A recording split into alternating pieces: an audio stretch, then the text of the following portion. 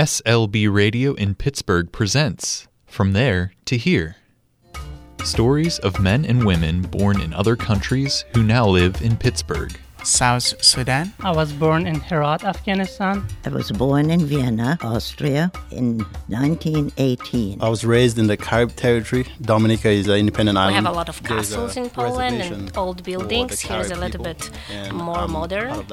Home city Busan is about 5 million people. A lot of people living in a very close, small space. So there are lots of tall buildings, lots of apartments. Very, very busy. Over here in Pittsburgh, it's a little bit more laid back. And I kind of like that different pace of life.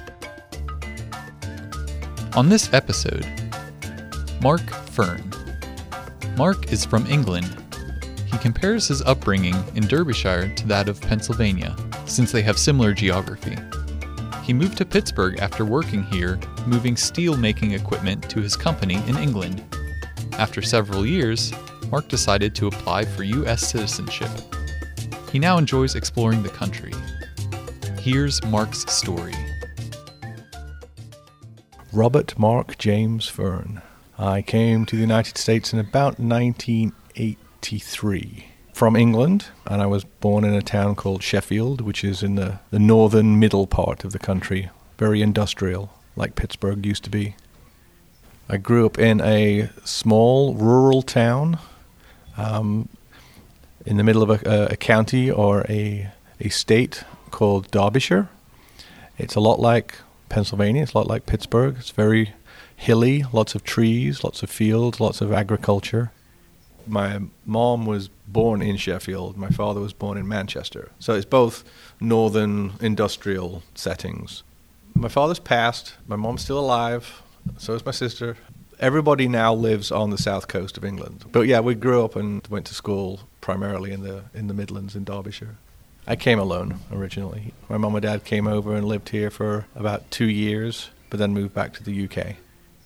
It was for work originally. I came here in the early 80s as part of my job to actually help take out some of the closed down steel mills that were in Pittsburgh at the time. When the steel industry took a downturn and started to be less popular, then there was a lot of machinery that used to make the steel sitting idle.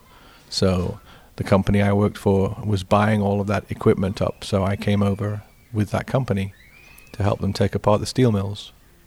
The emigration process was relatively straightforward and a bit boring, I guess. It was a lot of filling out paperwork, a lot of having your photograph taken, having your fingerprints taken to make sure that you're not a criminal and stuff. A lot of Americans are fascinated by a British accent, so I think the only peculiarity that I faced was that people would listen to me talking and not what I was saying, because they were just listening to my accent. So I tried to get a slight American accent so that people wouldn't be distracted by my accent anymore.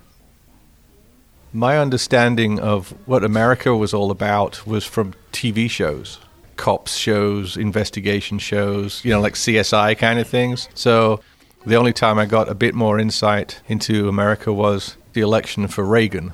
So I got to see and hear a lot more about all the different parts of the country and what they were thinking and how they were reacting. The TV coverage wasn't as crazy as it is nowadays. That was really interesting to see that for the first time, that process. I was a U.S. resident before I became a citizen. I was a resident for a long time. But I thought it was important that I become a citizen so that I could do things like vote, because you can't vote if you're not a citizen. I like exploring. I like going and visiting new places and seeing new things. And I can do all of that within America. If I wanted to, I wouldn't have to leave the borders. It's an enormous country. There's always something to go and see and go and do. You could spend a lifetime visiting all of the beautiful places in America and still never get to see them all.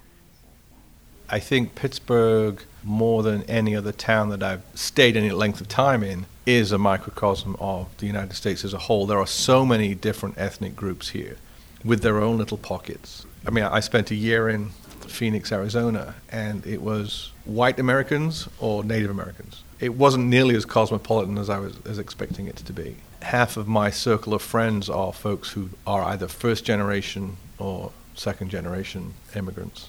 A lot of folks from Russia. I'm actually on the board of directors of the British American Connections group, which fosters transatlantic interests, and we put on a big festival once a year. The opportunities here, I think, are tremendous, and that's purely because of the size of the country. There's so much going on. There's plenty of opportunity for jobs, for enjoyment, for pleasure, for education. Many more opportunities here than there are in any other country. You know, every time there's a vacation, it's like, well, where do I want to go? Do I want to go back to England again and see it again? Or do I want to go to some place with a really hot beach, or some place where I can go hiking in the desert? You know, cool stuff that you can't do in England. I think at this point I prefer the USA, but primarily because I've been here for so long now, right? So I wouldn't move back to England unless, you know, I became like a millionaire and could live lots of places all at the same time. This episode is based on an interview conducted by Ainsley and Ellery from Winchester Thurston School. To learn more about SLB Radio, visit slbradio.org.